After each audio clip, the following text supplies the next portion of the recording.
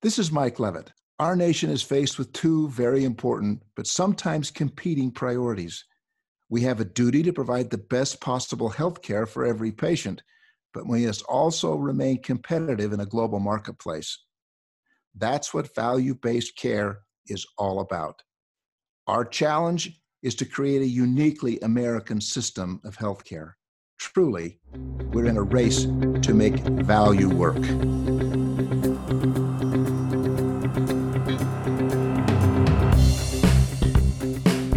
Welcome to The Race to Value, a weekly podcast hosted by Dr. Eric Weaver and Daniel Chipping of the Institute for Advancing Health Value. The Institute is a nonprofit organization focused on accelerating the industry to succeed in health value. Join Eric and Daniel as they engage the executives, clinicians, and entrepreneurs who are leading this race to value.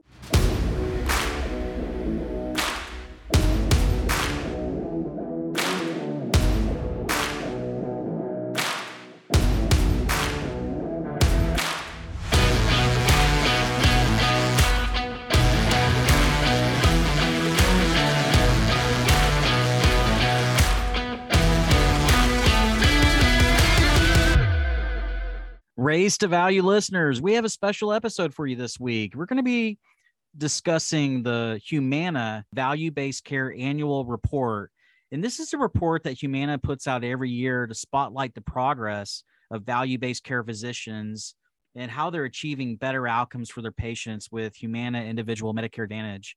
This is a report that covers four key areas: prevention, outcomes and utilization, patient-physician experience, in cost and payments. And we're really privileged to have Humana, who's been a longstanding member of our Institute for Advancing Health Value, represented in this podcast, and having one of their leaders discuss how these results are highlighting what Humana is doing to support their physician partners in helping patients achieve their best health. Listeners, we're very pleased to welcome Dr. Kate Goodrich. She's the Chief Medical Officer for Humana. In this role, she provides executive clinical leadership for the insurance and CenterWell businesses, and she has accountability for physician engagement, Humana healthcare research, and the health equity and bold goal bodies of work. And before coming to Humana, Kate was at the Centers for Medicare and Medicaid Services, where she was the director of the Center for Clinical Standards and Quality and the CMS Chief Medical Officer. This is a great conversation. I know you're going to appreciate hearing what Humana's been up to. Well, make sure to access the 9th annual Humana Value-Based Care Report. The link is in your show notes. It's a great companion to this discussion. And without further delay, let's now hear from Kate Goodrich, Chief Medical Officer for Humana, as she joins us this week in the Race to Value. Dr. Kate Goodrich, thank you so much for joining us today on the Race to Value. We're glad to have you and excited to talk with you today about Humana's Value-Based Care Report. Well, I am so happy to be here. I appreciate you inviting me. This is a phenomenal topic just in general, so I am ready to dig in. So, Dr. Goodrich, in this recent value-based care report that's issued by Humana, it highlights the physician progress and the patient outcomes that you all are having. And as I understand, it's embodied by a metaphor. At the Humana Louisville headquarters, there's this large wooden ship that's in a glass case that's prominently featured in the lobby. And it has a symbolic purpose that reminds everyone at Humana of the collaboration that's necessary for all of those that are working for the betterment of member and patient well-being. And it's there to remind everyone at Humana that you have to row together to make progress and help those that to which are being served and make sure that they have healthier lives, and that includes the physicians, the nurses, the health coaches, the pharmacists, the health plans, and so many others. So it seems like collaboration and teamwork are critical to what you're doing at Humana, both now and in the future. Can you expound on the importance of collaboration for success in value-based care and why aligned incentives are so important? Yeah, I think you articulated well the three levels of collaboration that frankly are foundational to success in value-based care arrangements. So let's start with the first one, which is collaboration within the care team and with the patient and their caregiver. That is absolutely foundational to how the work gets done. So it is not just the patient-physician relationship that matters in value-based care. At the end of the day, what really matters is that the incentives are aligned across the care team and with the patient and their caregivers or their families or whoever's important to them. And what I mean by that is on the care team, the incentives for getting the work done, for taking care of patients, really needs to be shared values, shared incentives across the care team. And by the care team, I mean the physician or the primary care clinician as the quarterback, the support staff within that practice, such as nutritionists, nurses, physician assistants, pharmacists, the front desk administrative support. All of their incentives need to be aligned. And those incentives need to be aligned around specifically better health outcomes. Financial incentives matter. And so what the goals are of those financial incentives, what you're driving towards matters a lot in order to be able to optimize care of patients. And so those incentives have to allow for the time and the infrastructure and the technology to be able to collaborate within a practice. In a fee-for-service environment, those incentives aren't aligned. And so their practitioners, whether they be, again, nurse practitioners, physicians, or physician assistants, often are seeing a patient every 10 or 15 minutes because the incentive is around quantity of care. Whereas when you have your incentives around quality of care, that collaboration across the care team and with the patient becomes the way to actually deliver that high quality care when you're incentivized to improve quality outcomes. And so that is just a foundational principle and a foundational way of working. I think the second level that you talk about is collaboration with communities. Well, you've heard the phrase, it takes a village to take care of patients. And I would say particularly in senior-focused primary care, it takes a village. Yes, the care team within a practice, all those different professions that I mentioned, is really important. But most of the time a patient spends in this world is not with that care team. It's really important time, it's valuable time, but that's, less than 1% of their lives is in that sort of direct one-on-one or team-on-one interaction. Patients' healthcare is primarily determined by their environment. 80% of health outcomes is dependent upon social determinants of health, the environment in which a patient lives, and behaviors. And so collaboration with entities outside of just the clinical practice also matters and is important. And so what we find is that primary care clinicians who are in value-based arrangements need to have relationships with community organizations, whether that be transportation services, whether that be food banks and other ways for patients to access healthy, high-quality food that matters so much for health outcomes. Whatever that might be, having those community connections to either refer patients to or to build programs around to address those health behaviors that are so closely associated with health outcomes also becomes really important when your incentives are around better health outcomes. So quality and outcomes and not just quantity. And then the third level that you mentioned is on national collaboration. And I think there's a number of ways that you could think about that. One of which may be collaboration with, national organizations, including organizations that are really focused on driving accountable care, value-based care. And to me, from my experience actually working in the federal government and the policy environment, but also since I've been at Humana, is that collaboration across entities that are focused on value-based care also becomes really important. Remember, we are early on our national journey to transition to value-based care more robustly across the country. We've made a lot of progress in the last just 5 to 10 years. More and more, for example, Medicare patients are aligned with value-based care practices or payments than ever before. Whether you're talking about Nearly 50% of Medicare members are part of Medicare Advantage plans, which are really focused on total cost of care and health outcomes, or they're part of accountable care organizations. We've seen huge increases in recent years, but there's still, and we've learned a lot, and there's still a lot to learn. We've had to experiment over the past several years to understand the best ways to deliver value-based care and to drive towards those incentives around quality and outcomes. And so practices that are doing this have really benefited from learning from one another and being able to share and spread their best practices. Because again, the focus really is on better health outcomes for patients. And so when you're focused on that, then other concerns that maybe are more present in a fee-for-service environment really kind of melt away. And it really is about sharing how we actually get to better health outcomes so that that benefit can then spread to more and more people, to more and more Medicare or Medicare Advantage members. And so there are a number of national collaborations that are focused on that learning so that we can continue to accelerate our national transformation towards value-based care.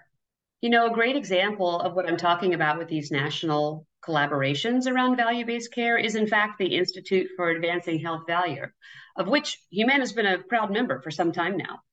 This is a terrific example of an organization that brings together interested parties, whether it be payers or provider organizations, to really learn from one another about the design and the delivery of value-based care.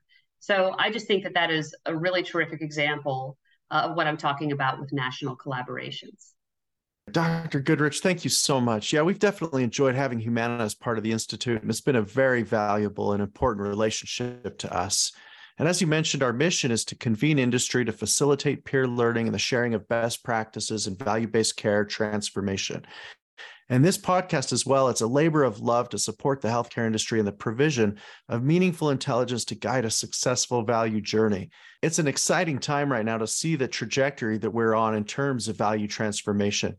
The arc of history is bending towards progress, and I'm grateful to be a part of supporting the industry in that journey. And with regard to the annual Humana value-based care report, there's clear evidence that Humana is driving real progress. The report shows that MA members affiliated with value-based care physicians outperformed those in non-value-based settings in all HEDIS preventive screenings and adherence measures. For example, 80% of diabetics managed by providers in value-based arrangements have their blood sugar in control, compared with 60% of diabetics managed by providers in fee-for-service arrangements. There are other notable performance indicators supporting the impact of value-based arrangements, and those include patient satisfaction scores, the STAR scores, and the cost savings. I'd love to hear you share more about those results that you've achieved and reported on. I'd love that. Let me first start by talking about how widespread value-based care relationships are within Humana. And I am very proud of Humana's leadership status around value-based care. It's something we just have a core fundamental belief in, and not just a belief, but we've organized most of our strategy around value-based care. So we have about over 74,000 primary care physicians who had value-based relationships with us in 2021. That's a lot, and it's been increasing every year. And these physicians cared for more than 3 million Humana Medicare Advantage members. Those value-based clinicians and patients connected with one another more frequently throughout the year than their non-value-based care counterparts. And that might be in-person visits or even telehealth visits. And we've certainly seen a significant increase in telehealth visits after COVID, and in particular with our value-based physicians. And so we have a number of great statistics. You cited one of them there. I'm real proud of the diabetes control metric, which is so important. But let me just maybe articulate a few others. One of the things that's near and dear to my heart is avoiding hospitalizations. I'm a hospitalist by training. And while you may think that I of course love seeing patients in the hospital because I think I can have a real impact there, what really is always disheartening to me is when patients get readmitted to the hospital. Patients don't want to be in the hospital. They want to be at home in their beds.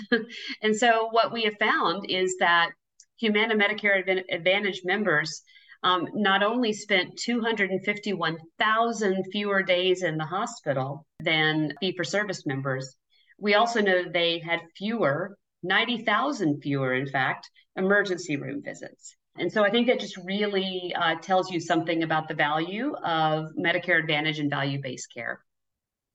We also know that Humana members who were treated by value-based physicians were more likely to have completed all of their preventive screenings and care than those who are in non-value-based settings. So preventive screenings for breast and colorectal cancer, diabetic eye exams, osteoporosis management, all of those screenings were between 6 and 10% higher for our members who saw clinicians in value-based agreements versus those who were attributed to clinicians not in value-based arrangements.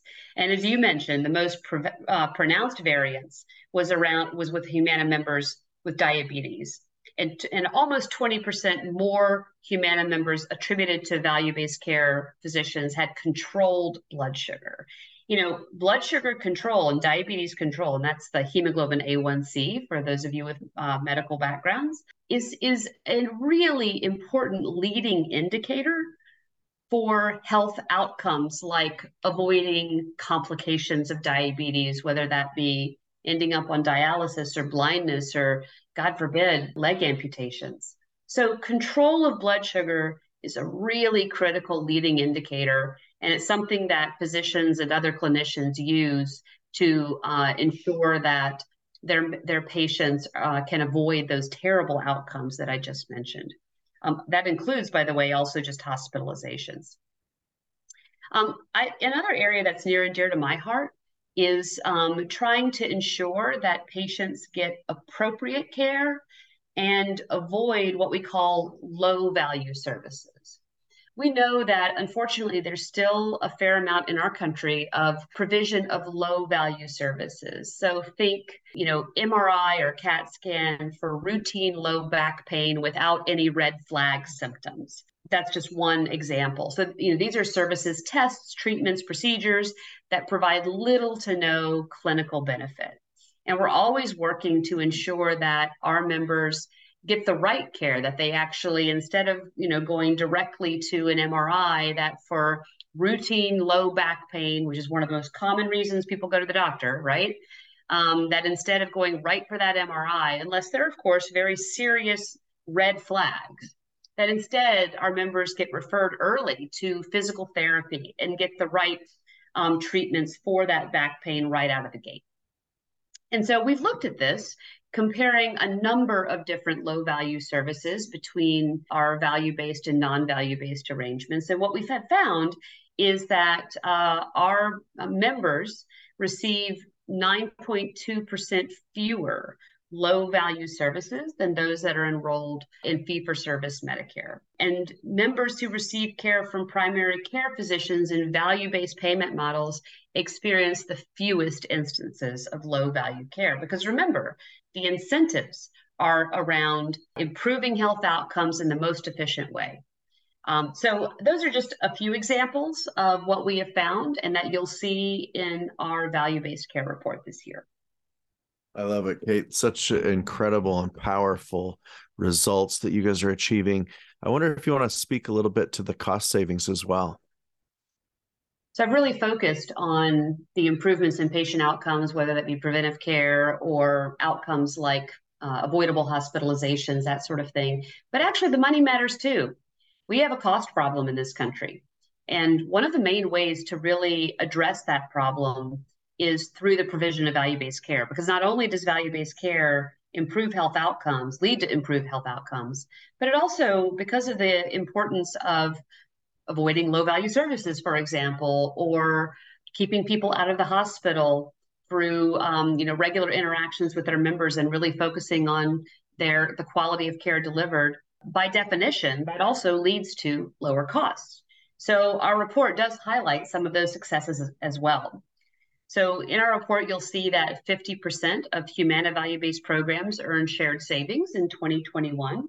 and that overall cost savings in 2021 for value-based care relative to original Medicare is 20.1%. That's very significant. 14.3 cents of every dollar spent on members that were paneled to value-based primary care doctors in 2021 went to the physicians managing the care of that member. In contrast, 6.4 cents of every dollar spent on members paneled to non-value-based primary care physicians in 2021 went to those physicians. And so in summary, Humana value-based care physicians earn almost 3 times as much of Medicare's fee schedule.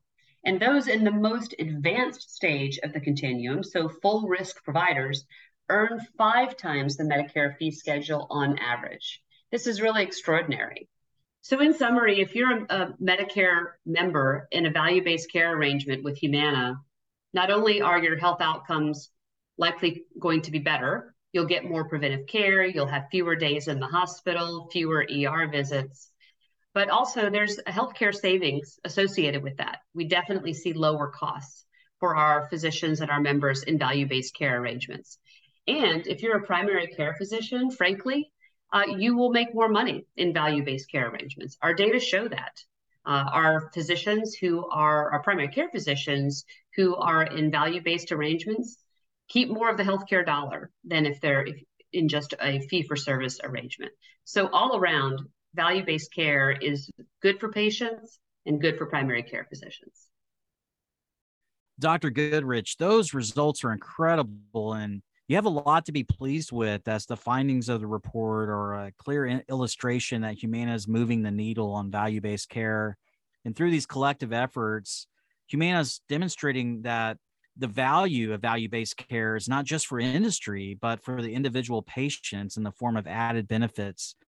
In fact, as I understand, a Humana member averages around $500 in annual additional health plan benefits, covering such things as home care, prescription delivery, and health food cards when they're associated with a value-based physician. And I just can't help but imagine the difference the collective industry could make by also joining on that path towards benefit enhancement and leveraging that for higher value care. Could you elaborate on the impact of added health plan benefits and how that relates to patient engagement and care outcomes?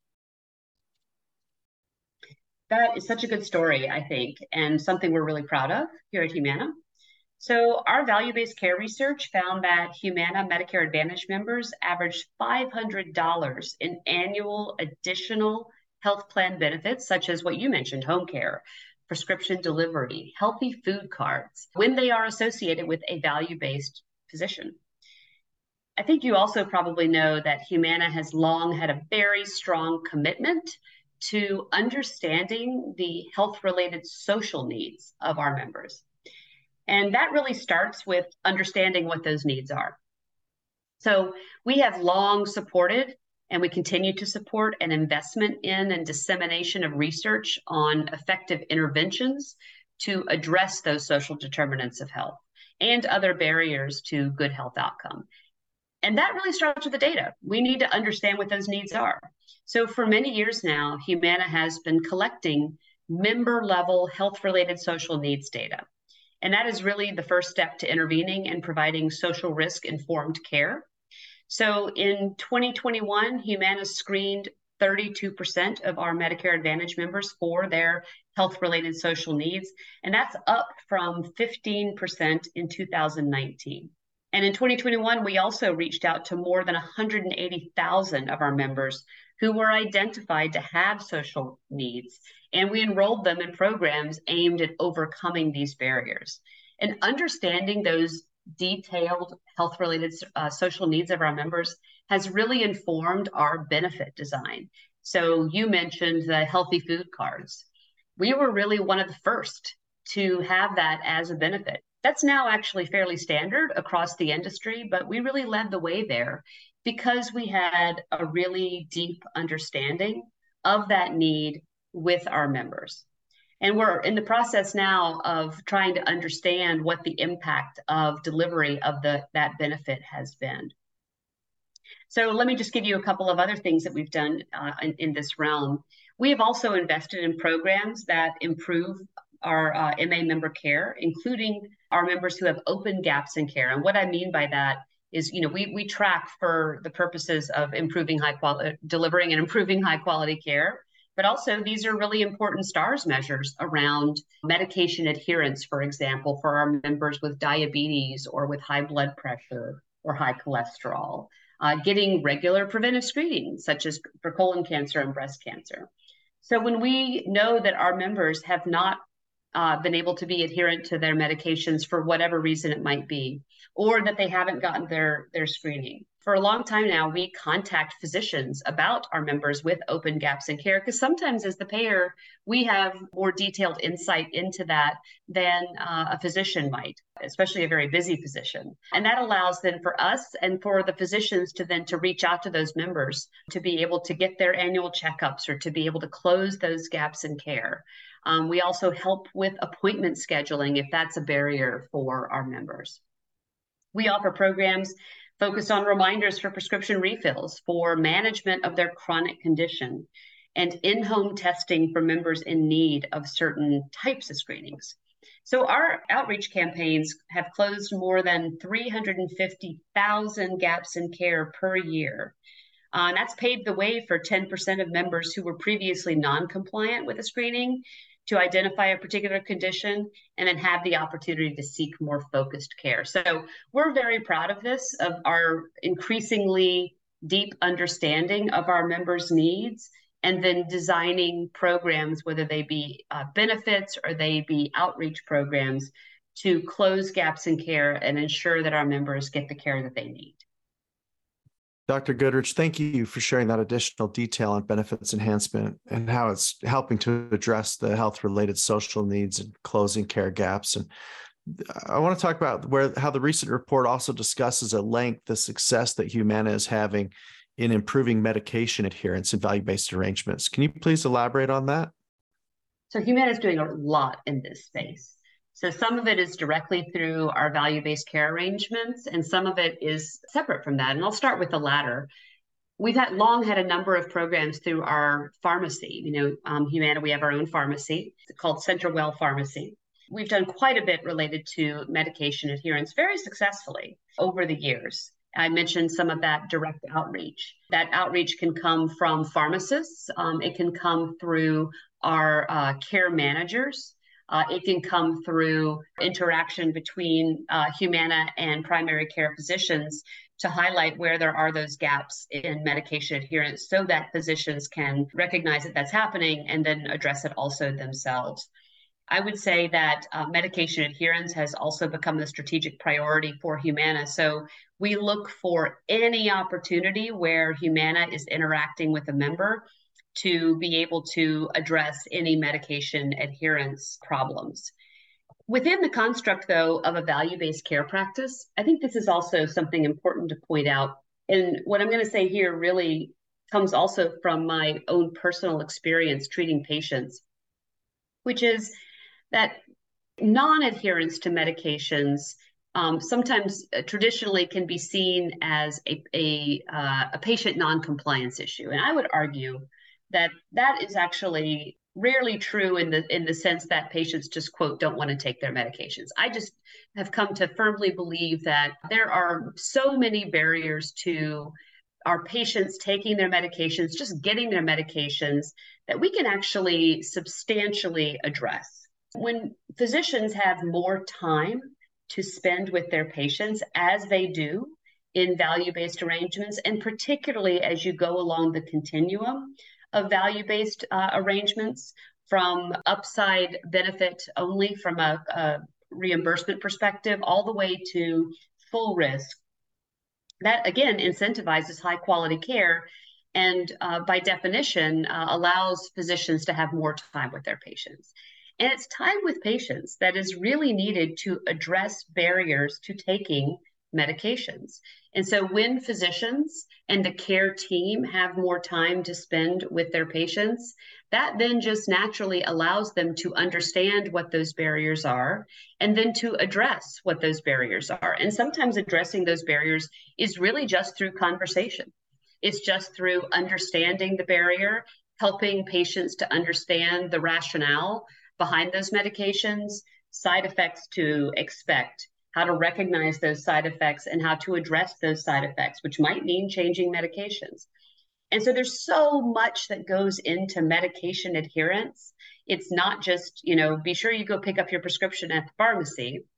Sometimes it's, let's get you into the Central Well Pharmacy mail order program so that you can get your medications reliably and you don't have to go make a separate trip to your local pharmacy, right? That's one way. Another, again, is just understanding the medications and why they're so important. And that does take time, which again, being in a value-based arrangement provides that time so that for each individual patient, the care team can understand what they need to do to maximize adherence to medications, whether it be financial or transportation or just understanding.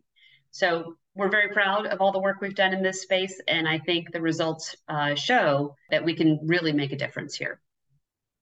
I love it. Yeah, I mean, you're making such a difference, and value-based practices attribute much to care delivery success by creating this holistic view of patient care that's necessary to coordinate care and engage patients more meaningfully in their treatment. And that means going beyond simply just understanding what physically ails patients to identifying the not so obvious factors that negatively impact well-being and determine how to best appropriately address them. And, Dr. Vivek Garg, the chief medical officer for Humana's primary care organization that operates Centerwell and the Kaviva clinics, and they care for about 110,000 Humana MA members.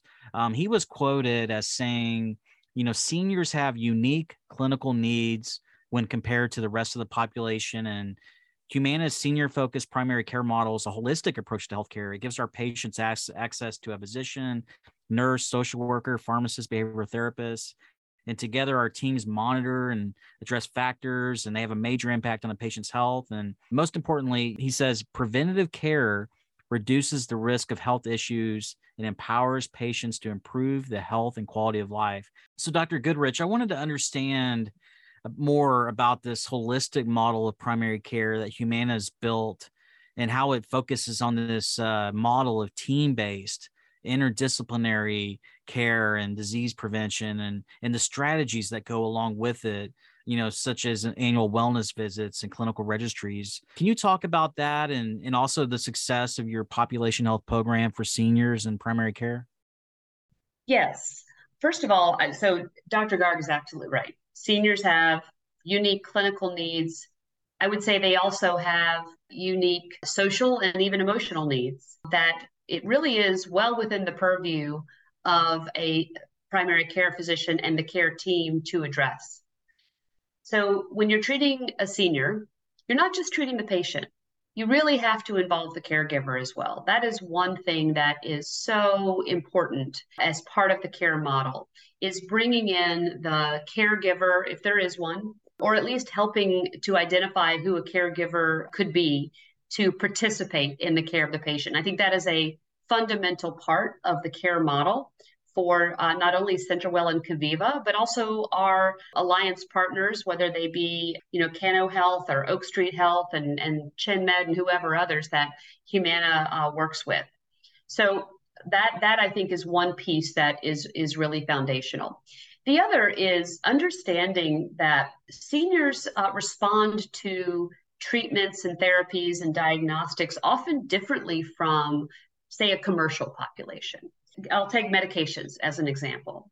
Seniors respond somewhat differently, more likely to have side effects and adverse events to, never mind just one single medication, but often seniors are on 6 or 7 or more medications. My own mother is on about 12 medications.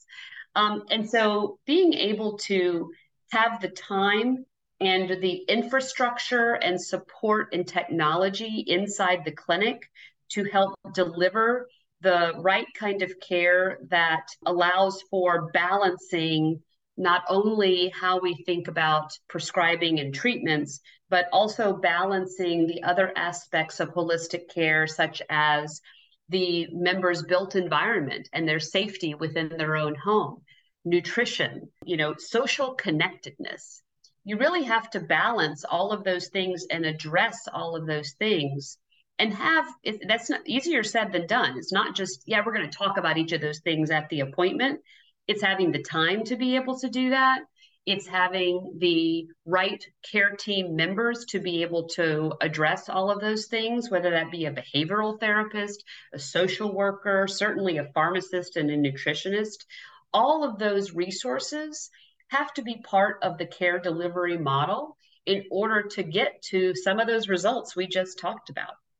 So that entire team has to monitor and address all of those components and factors that are not just about medication treatment or diagnostic tests or even preventive tests. All these things have a major impact on the patient's health.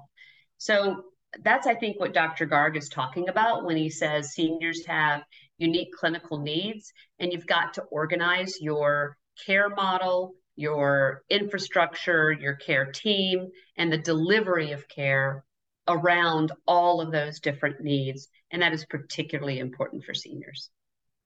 It's easy to understand listening to your explanations about why you're achieving the success that you're getting in reduced hospitalizations. And you mentioned this a little earlier, and I'd love to explore it more in depth with you. And you're describing these increased interactions with patients, and by spending this time and being able to do more with the patient, you're avoiding hospitalizations by 6.4% over their non-value-based care colleagues and keeping them down to 42 per 1,000 members. And admitting 6% less and visiting the ER 9% less. And so is there anything else you'd like to add from where the success is stemming from and about the increased PCP interactions contributing to fewer hospitalizations and ED visits? And maybe you can talk a little bit about the utilization outcomes that Humana and its partners have realized. Sure. Again, this is a topic that's near and dear to my heart. People want to spend the night in their own beds at home, not in a hospital bed, right? So I think that has always been a really important focus for primary care, and in particular value-based primary care. Again, with those aligned incentives I keep going back to, right? So if you are incentivized to keep people out of the hospital, you're going to change how you deliver healthcare as a primary care physician, right? So we've actually done a lot of work in this area. And one of the things that I think we all know is that in particular for certain chronic conditions, think congestive heart failure, chronic obstructive pulmonary disease, COPD, or asthma even, because some seniors do suffer from asthma as well. Diabetes. Those are examples of chronic conditions that there's actually a lot of good evidence out there that hospitalization for exacerbation or long-term effects of those conditions can be avoided with good primary care. So, and again, you've got to have those incentives as a primary care physician, that is what you have to focus on, is avoiding those negative outcomes like hospitalization for exacerbations. So that requires time, that requires resources, that requires the right infrastructure to be able to do that. And not only do we have some data from our value-based care report, but actually Humana's healthcare research team has also done a lot of work looking at the effect of value-based care delivery on those types of outcomes. So in a recent JAMA Open Network study, for example, we found that when compared to fee-for-service, Medicare Advantage beneficiaries seeking care from value-based physicians had lower rates of acute care, and in particular, a 15.6% reduction in those avoidable hospitalizations for chronic conditions that I talked about. That's pretty substantial. So our research team has been really busy looking hard at the difference in healthcare utilization between Medicare Advantage and traditional Medicare beneficiaries who have complex care needs. So needs that I just talked about are patients who have congestive heart failure and diabetes and COPD, and in fact, often will have 2 or 3 of those conditions. And what we found is that compared to traditional Medicare, beneficiaries with these complex care needs enrolled in Medicare Advantage had lower rates of hospital stays, emergency department visits, and 30-day readmissions. And in fact, the largest difference between Medicare Advantage and traditional Medicare was observed for Medicare Advantage beneficiaries attributed to primary care organizations that were reimbursed under two-sided risk arrangements, so both upside and downside risk. And we know, again, the farther you go along the value-based care continuum to full risk, the greater that those differences are. So we are, again, very proud of those results, but I think that's some really good data through a well-designed research study in the JAMA Health Forum in 2022, showing those differences and how impactful those types of value-based care arrangements really are on our members and their healthcare utilization. So, Dr. Goodrich, as I hear you speak about the impact that you're making, I can't help but think about the impact on patient satisfaction with the better care that your members are receiving, and how that impact is so closely correlated with physician satisfaction. These things are just tied together. And I'd love for you to go deeper into talking about the member ratings of physicians. I mean, they're 25% higher than value-based care physicians than non-value-based care physician counterparts. And I'd love to understand the relationship, between like normal fee-for-service care delivery and how that imparts a great amount of stress and is prompting this great resignation that we've been hearing about and all the associated moral injury and burnout. It would be wonderful to kind of hear your perspective on and also how Humana is addressing this relational component to the delivery of medicine and the experience that your provider groups are having. What you're referencing here actually is reflected in our star ratings. So star ratings are really important for our members as they are selecting health plans. They're important for physicians because, frankly, they are a big influencer by the delivery of care of our star ratings. So star ratings are reflective of members' experiences with their Medicare Advantage plan. They are assessed annually by the Center for Medicare and Medicaid Services. They release ratings using a 5-star ranking system. Plans are assessed on more than 30 measures.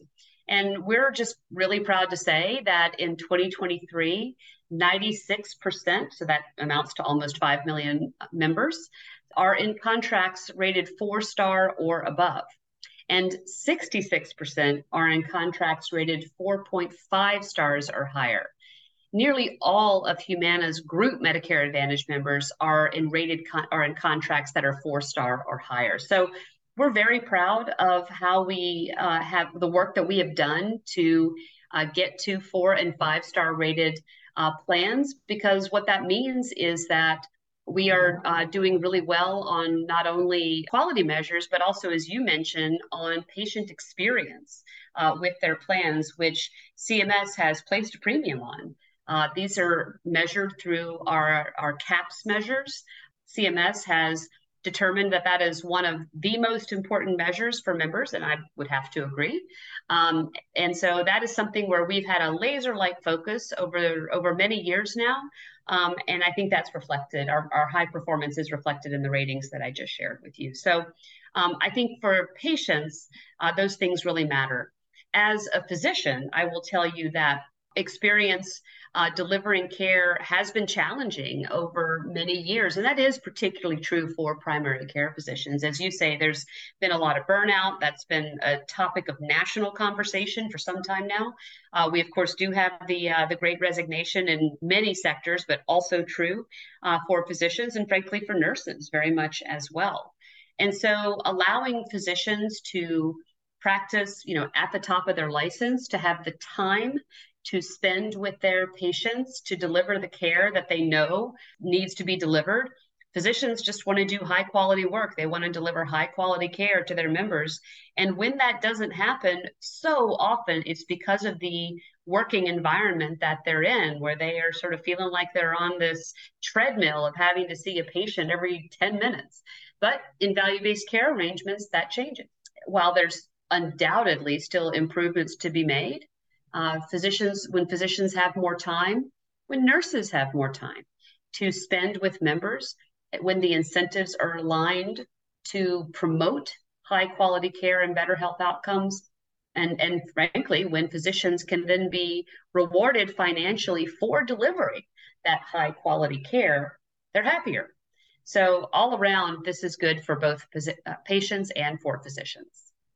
Dr. Goodrich, I'd love to dive a little deeper now into what you guys are doing as a next step with, you mentioned the estimated $6 billion in savings. Can you speak to how that savings is fueling reinvestment and future innovations? You mentioned the Humana research team. They showed expenses increased 16% in the past fiscal year for primary care physicians and health systems, but the steady stream of income from capitated payments has made a significant difference in allowing value-based care physicians to focus on programs that help maintain the margins and improve care and outcomes. I'd love to hear more about your future reinvestment strategy.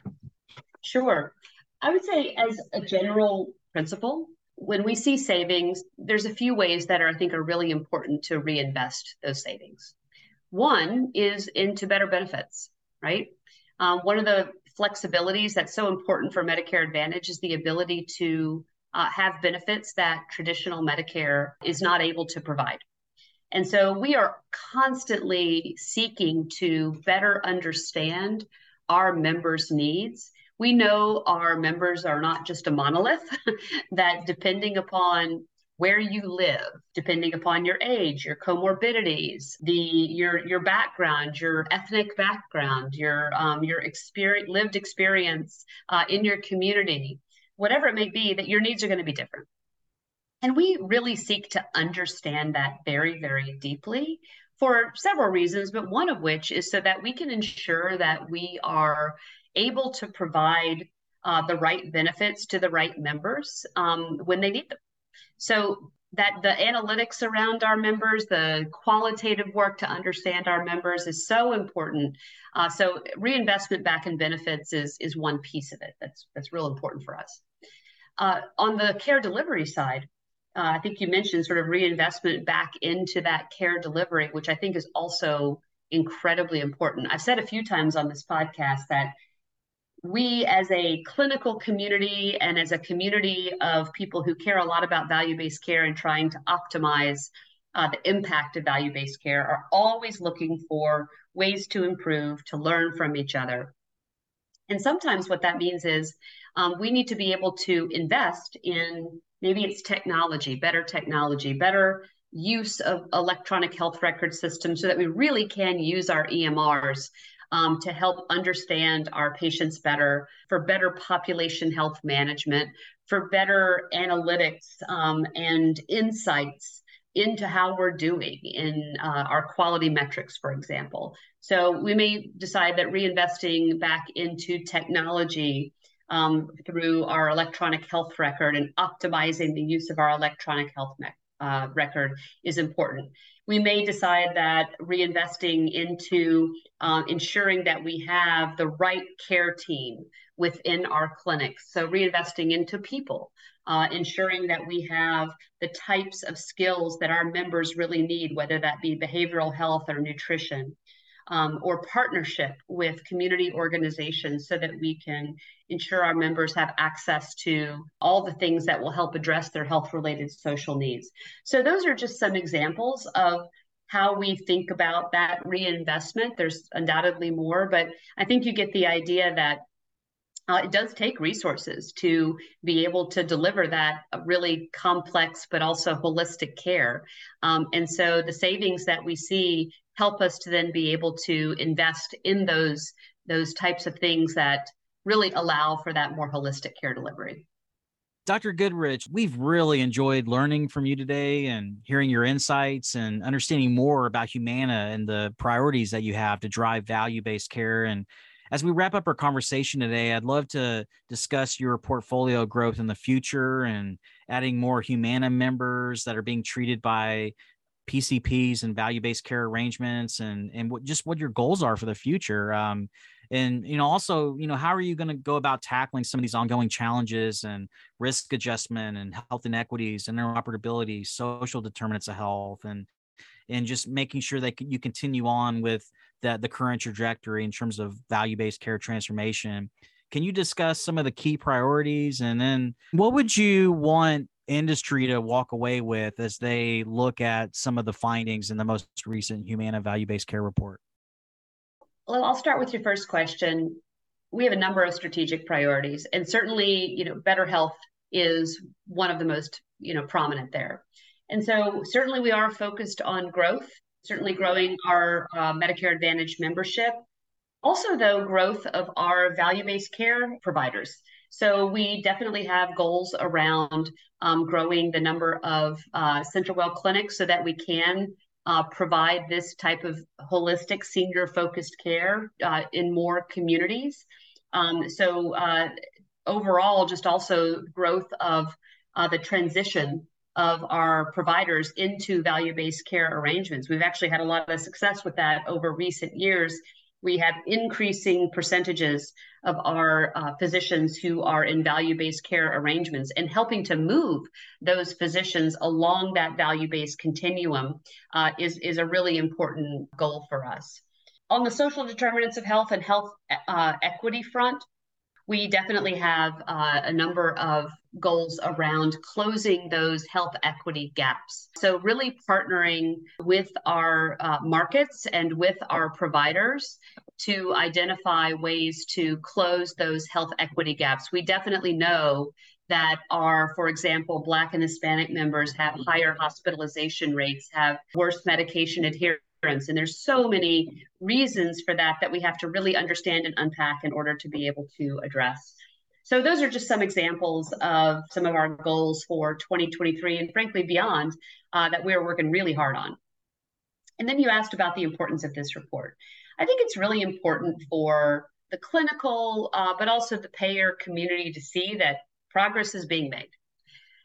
I often hear that the progress to accelerate value-based care just feels so slow. We've been talking about this for, 20 plus years, right?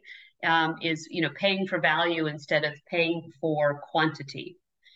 And the reality is that we've made a lot of progress as a country. We've also made a lot of progress at Humana. And so I think being able to show that progress year after year is really important so that people can understand that progress is being made. But even more important than that is it's so important for the clinical community and the payer community to have real data that's done and analytics that are done in a really rigorous way to really see the impact of it. I mean, these are real numbers. These are real impacts to patients. As I've said a couple of times here, patients want to spend the night in their beds at home. They don't want to spend the night in the hospital. They don't want to go to the ER. They want to have their diabetes controlled.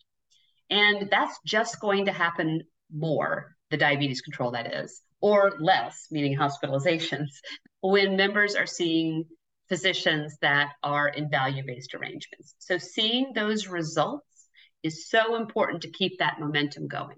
And frankly, it's really important just for the health of our members. So that's why this report is so important, to give us all the confidence that value-based care is working. It definitely has more to do, and we want to be able to have even more impact.